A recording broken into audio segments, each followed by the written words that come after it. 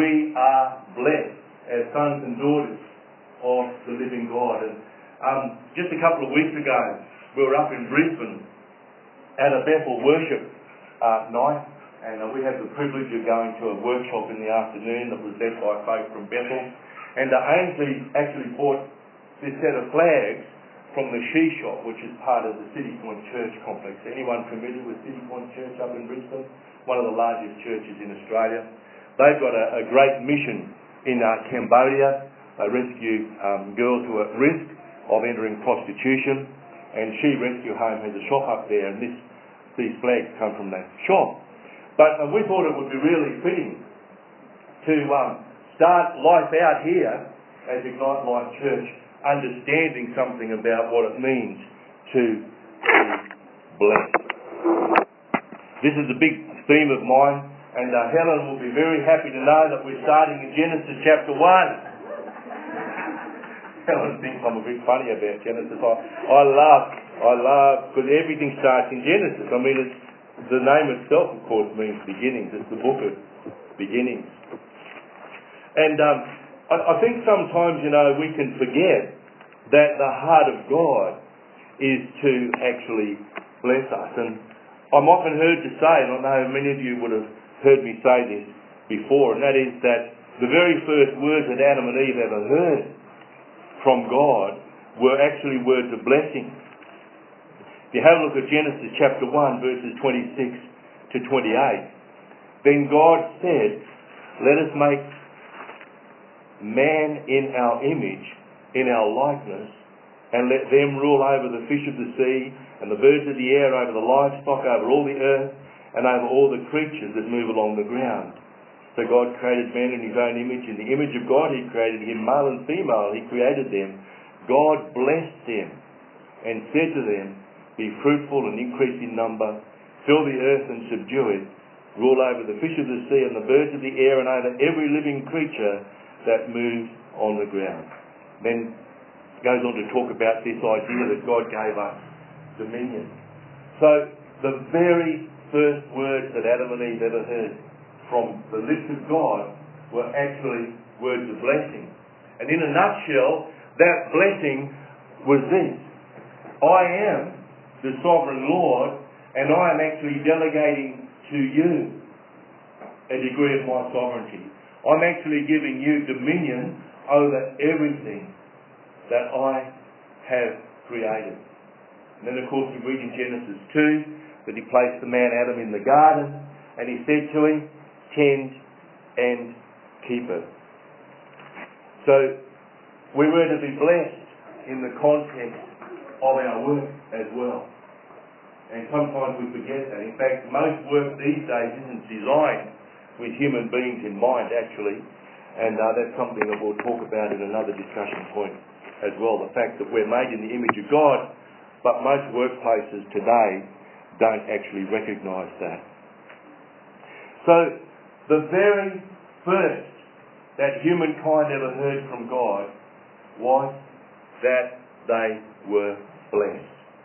Then we move on to Genesis chapter 9, and you don't often hear what's called the Noahic blessing preached about in church. I can't remember ever hearing anybody preach on the Noahic blessing. Now, some people reckon the Noahic blessing is pretty good. Has anyone ever heard of the Noahites? They actually exist. It's a very small sect, but they've taken that blessing that God pronounced upon Noah really to heart, and they've actually built a whole community around that.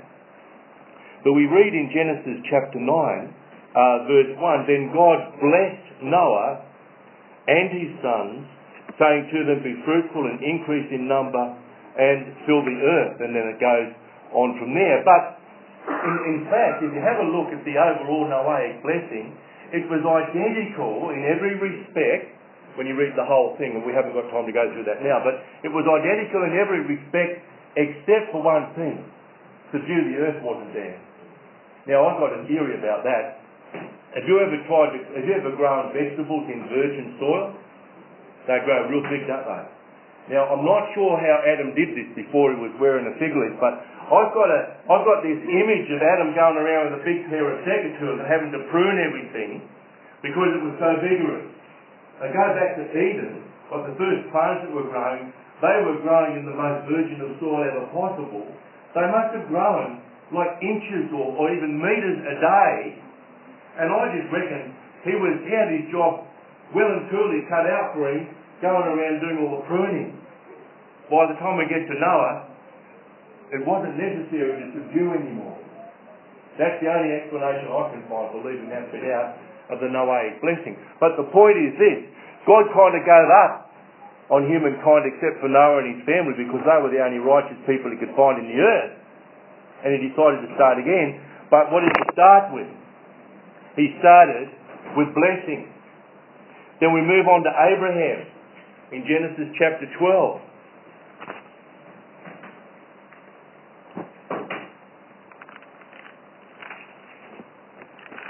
I could only find one Bible this morning. We had new carpet installed in our house.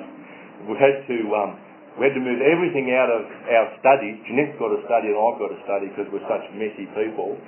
And I could only find one Bible this morning. It's one of my study Bibles, and it just goes on and on and on and on and on with notes. But anyway, the blessing of Abraham, the Lord said to Abraham, "Leave your country, your people and your father's household, and go to the land I will show you. I will make you into a great nation, and I will bless you. I will make your name great, and you will be a blessing. I will bless those who bless you, and whoever curses you I will curse. All the peoples of the earth will be blessed through you." So this is the first instant we get off the notion that we are blessed and we become a blessing as a result of that. Because as you probably recognise from the epistles, we are actually sons and daughters of Abraham. So we're in the Abrahamic line and we carry the Abrahamic blessing. So Adam and Eve were blessed. Noah and his family were blessed. Abraham was blessed. And his blessing was to be a blessing to others way, way down the generation. What about Israel? Deuteronomy 28. Let's have a quick look at Deuteronomy 28. It's a very well-known chapter. It's often referred to as the chapter that contains all the blessings and the curses. And I haven't got time to read out the whole thing. But verses 1 through 13 go through all the blessings. Now the blessings were contingent. They were contingent upon Israel actually obeying all of the law. Okay? Now, at the time that Noah lived, from Adam actually right up until Moses delivered the law, there was no law. That's one reason why God didn't kill people for murdering others. Right? So, we had a period in which there was no law until Moses came along and Moses was given the law. That was an alternative, I guess, to God sort of wiping humanity off the face of the earth again and starting over. We had the law, and it was through obeying the law that people actually obtained the blessings of God. And if you read through those blessings, they're just absolutely amazing blessings. They're blessings of health, they're blessings of fertility, they're blessings of prosperity, both spiritually and also physically. And because I'm a business person and I teach a lot of business, I often refer people to verses from about verse 11 to verse 14. The Lord will grant you abundant prosperity. Now, you know, there's actually a big argument going on right now amongst evangelicals around the world. I know about it because I'm involved in it. There's a big argument going on about the so-called prosperity theology.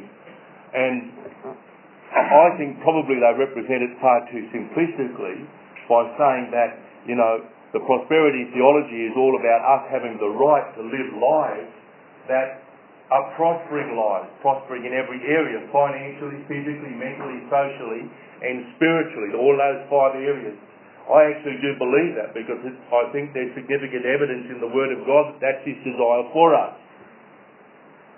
But if that's all we do, if that's all we teach, then people will think, well, the opposite applies as well, and that if we're not obtaining prosperity through faith, then there must be sin in our lives or a lack of faith, and that leads to condemnation. But the Bible also says there is therefore now no condemnation. So I believe in the prosperity gospel, but the full gospel, not a partial gospel, not a straw man that some theologians have set up, perhaps because they've been disappointed in what's happened in their own lives. The Lord will grant you abundant prosperity in the fruit of your womb, the young of your livestock, and the crops of your land, in the land he swore to your forefathers to give you. The Lord will open the heavens, the storehouse of his bounty. Some translations use the word treasure, to send rain on your land in season and to bless all the work of your hands. I love that. See, we're created in the image of God. We're created to work. God works. We are happiest when we're engaged in good works ourselves. And good works ought to apply just as much to our paid employment as it does to the voluntary work we might do for the church or for some charitable organisation, or the time we spend helping out family members or friends or whatever. All of those things are areas in which we can engage in good works.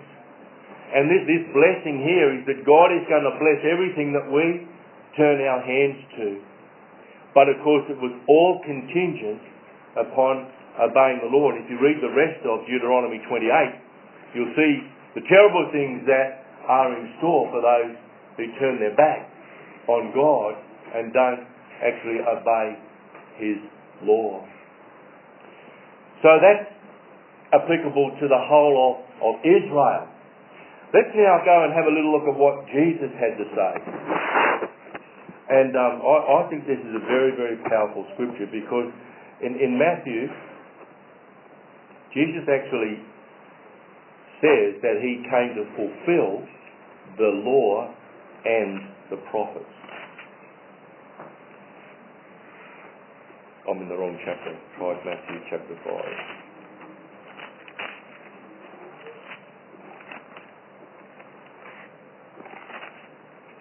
I love this scripture.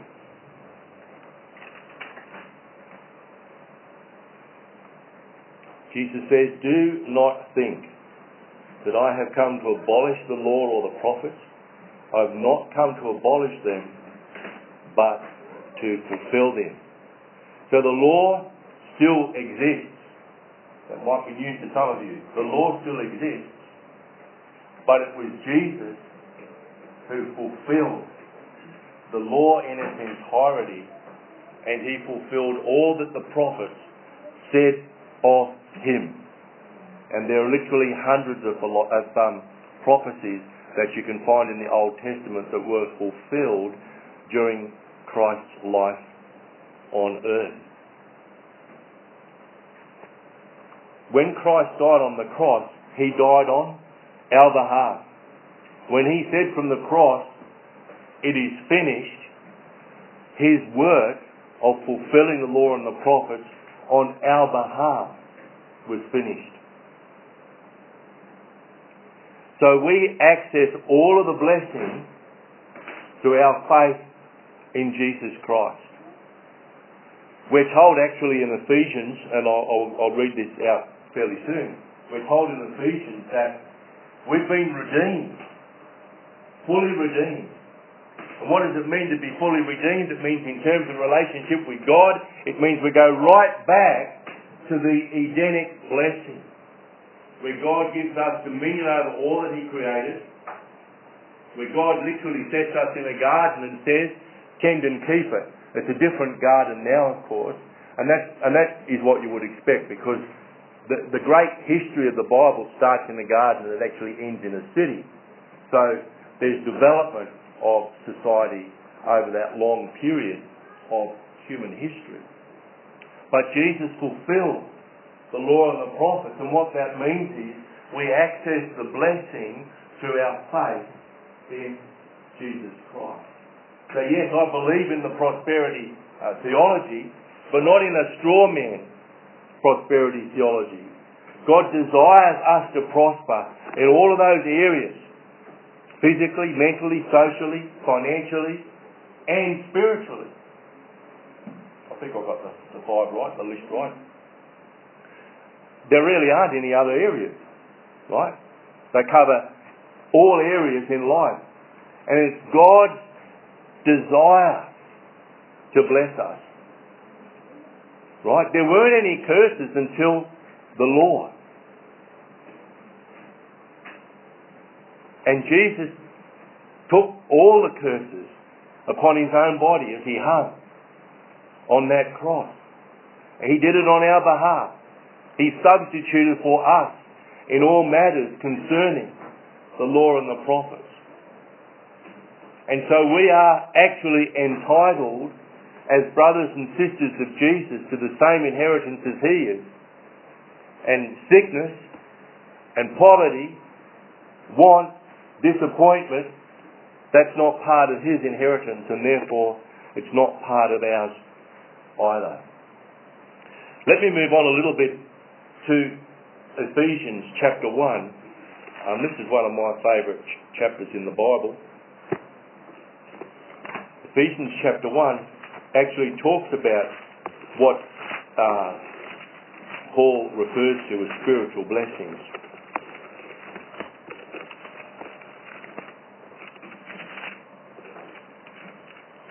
And you can read the whole chapter. I'm only going to read a portion of it up to verse 10.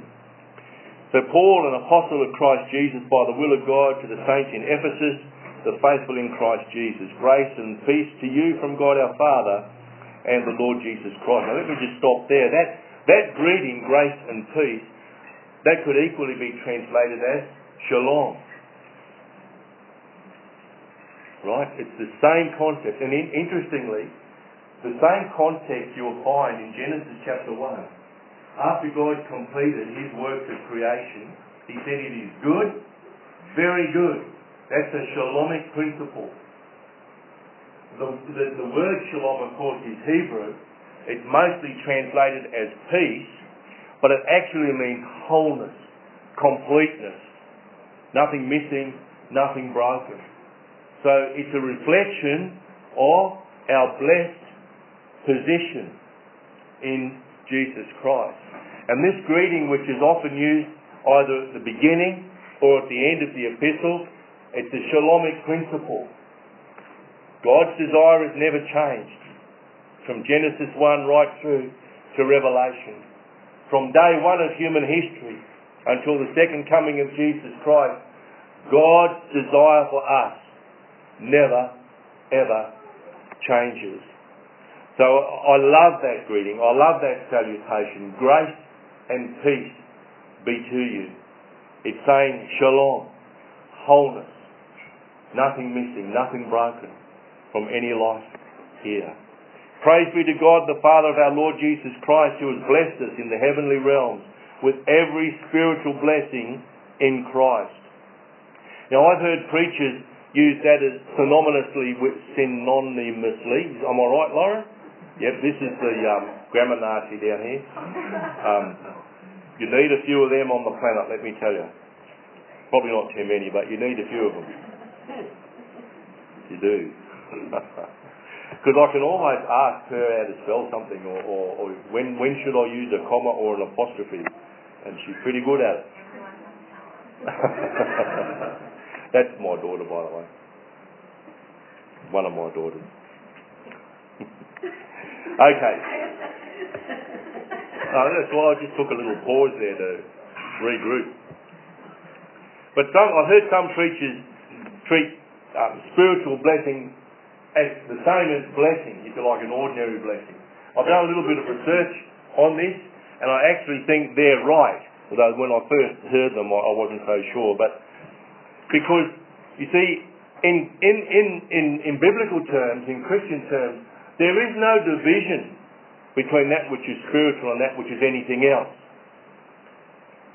Everything is spiritual. So every blessing, be that in your, so the physical realm, be that a social blessing, a financial blessing, spiritual, financial, whatever it is, it is a spiritual blessing. For he chose us in him before creation of the world to be holy and blameless in his sight. In love he predestined us to be adopted as his sons through Jesus Christ in accordance with his pleasure and will, to the praise of his glorious grace which he has freely given us in the one he loves. In him we have redemption through his blood. Now that's the key. In him we have redemption through his blood. We're brought right back through all of those layers of blessing, right back to the Edenic blessing. We're 100% redeemed, reconciled to God. In his eyes, as far as he is concerned, we are in the same sinless state as Adam and Eve were before the fall. And I'll really encourage you to read the epistles from God's perspective. Don't overlay it with what you think about yourself or what other people might think about you. The epistles focus so much on what God thinks about us. And if you can really get an understanding of a God's perspective, that'll change your life. It's an antidote to all things negative in your life, to come to understand how God sees you. See, how you see you doesn't really matter. How I see you doesn't really matter. How other people see you doesn't really matter. All that really matters is how God sees you. And the epistles reveal how God sees you. So he sees you as redeemed. Now that means he sees you as entitled to every blessing you can imagine. So whatever is missing in your life, whatever? Wow. All I've had is water. Must be Holy Spirit. Whatever is missing in your life, whatever is broken in your life, is now fixed in Christ. And you access it through faith. So we've been redeemed through his blood. We have the forgiveness of sins in accordance with the riches of God's grace that he lavished on us with all wisdom and understanding. Oh my goodness. How good is that? How good is that? We don't do anything to be forgiven. He's done it all. God's grace has done it all through Jesus Christ, his Son. And he has made known to us the mystery of his will according to his good pleasure, which he purposed in Christ to be put into effect when the times will have reached their fulfillment, to bring all things in heaven and earth together under one head, even Christ. Now I happen to believe that God does not treat us as puppets on a string. I do believe in free choice. But nevertheless, God is in control of the great sweep of human history. So God and God alone knows when Jesus is coming a second time. He knew when Jesus was going to come the first time. We didn't, but God did. So God is actually working towards the full consummation of human history. When Jesus returns, there will be no sickness, no sorrow, no suffering, none of it for those who are in Christ. In this world, in this life, you know what? We come under attack for all sorts of reasons. You know, the Bible tells us that Satan, he's around and he's real.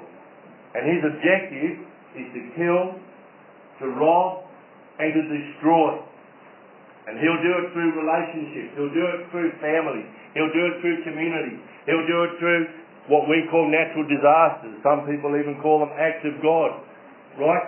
That's what he wants to do. But you see, we are empowered to rise above everything that he could try to throw into our lives and to rob us or to destroy us or at worst to kill us.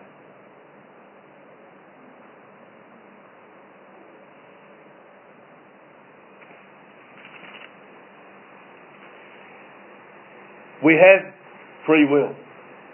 So we can actually choose, as it were, to be part of what God is doing throughout human history. And I believe that even goes down to things like our vocation. You know, I know not everybody is in their ideal job. We live in a fallen world. Things don't work out exactly according to the Word of God. But I believe that it's God's heart that we would know for sure and certain the vocation to which He has called us. I know what my vocation is. I count it such a privilege and a pleasure that I do know that I'm called to teach people about biblical principles in business. And I've come across so many who don't actually make the connection between business and Bible. They see them as totally separate realms. But you can even go right back to Genesis chapter 1 and find a basis for biblical business.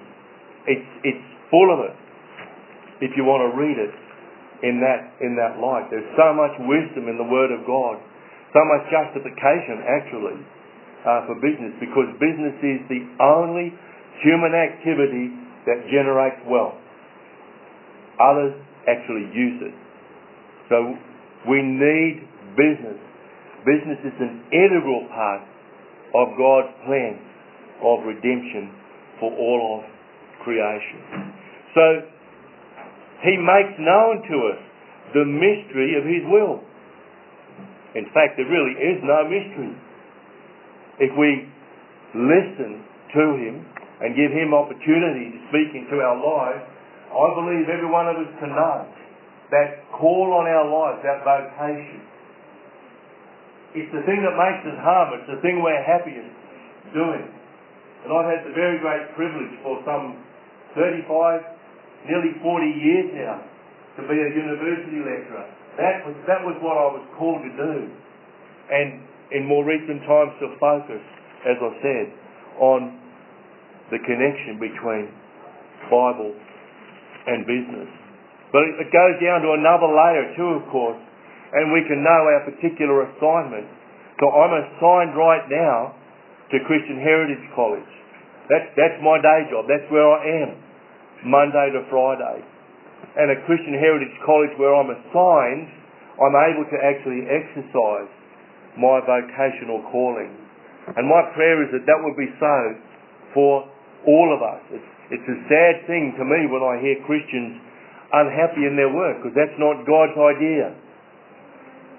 And praise God, we might be able to help one another discover the vocational call. It's not really that mysterious at all. In Him we were also chosen. I won't go on to that because we really don't have time, but we've been chosen and predestined according to the plan of Him who works everything in conformity with the purpose of His will. And so if we're prepared to partner with God, if we're prepared to go along with God, I believe that we will see a day that we will call blessed. So I love those flags up there. I'm so glad that Ainsley found them and actually bought them and put them up here for our very first time in this building. Because this building's blessed. We are blessed. Think Eden. Think the blessing that God pronounced upon Adam and Eve. He said, have it, but look after it. He gave us responsibility. And in that responsibility, we are actually blessed. He blessed Noah. Remember? God wiped humanity off the face of the earth except for Noah and his family. In a sense, He wanted to start all over again. Same blessing. The blessing of Abraham. Blessed to be a blessing. The blessing that came through the law that applied to Israel.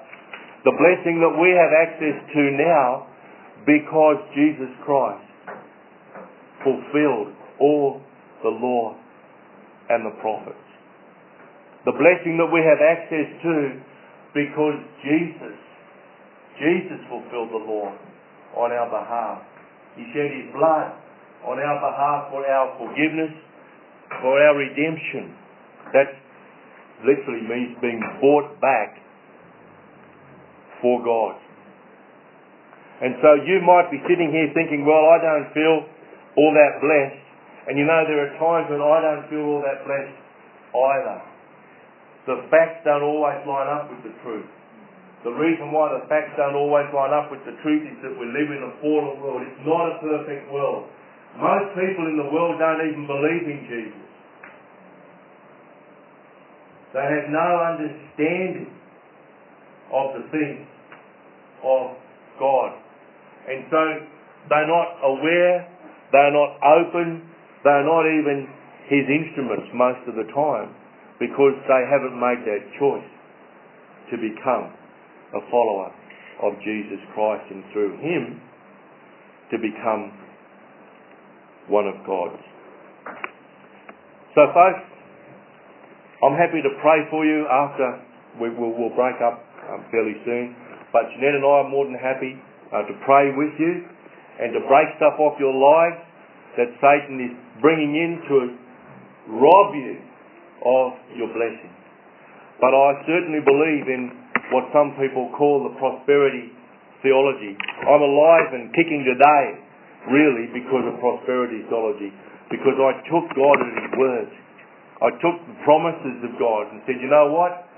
I want this kind of life. And, you know, I have my ups and downs, but on the whole, I do have this kind of life. I consider myself blessed. I consider myself blessed because of what Jesus achieved on the cross at Calvary. I consider myself blessed because I've been redeemed and I am entitled to that Edenic covenant with God. I'm entitled to experience shalom in my life, completeness, fullness, nothing missing, nothing broken. As it says in 3 John 1:10 or thereabouts, I think I might even have the scripture up there. Dear friends, I pray that you may enjoy good health and that all may go well with you, even as your soul is getting along well. That's me. But it's not because of anything I did. It's because of everything that Jesus did. And my prayer is that you too will prosper as your soul prospers. Well, folks, we don't want to keep you too long. We want to take some time out now for community.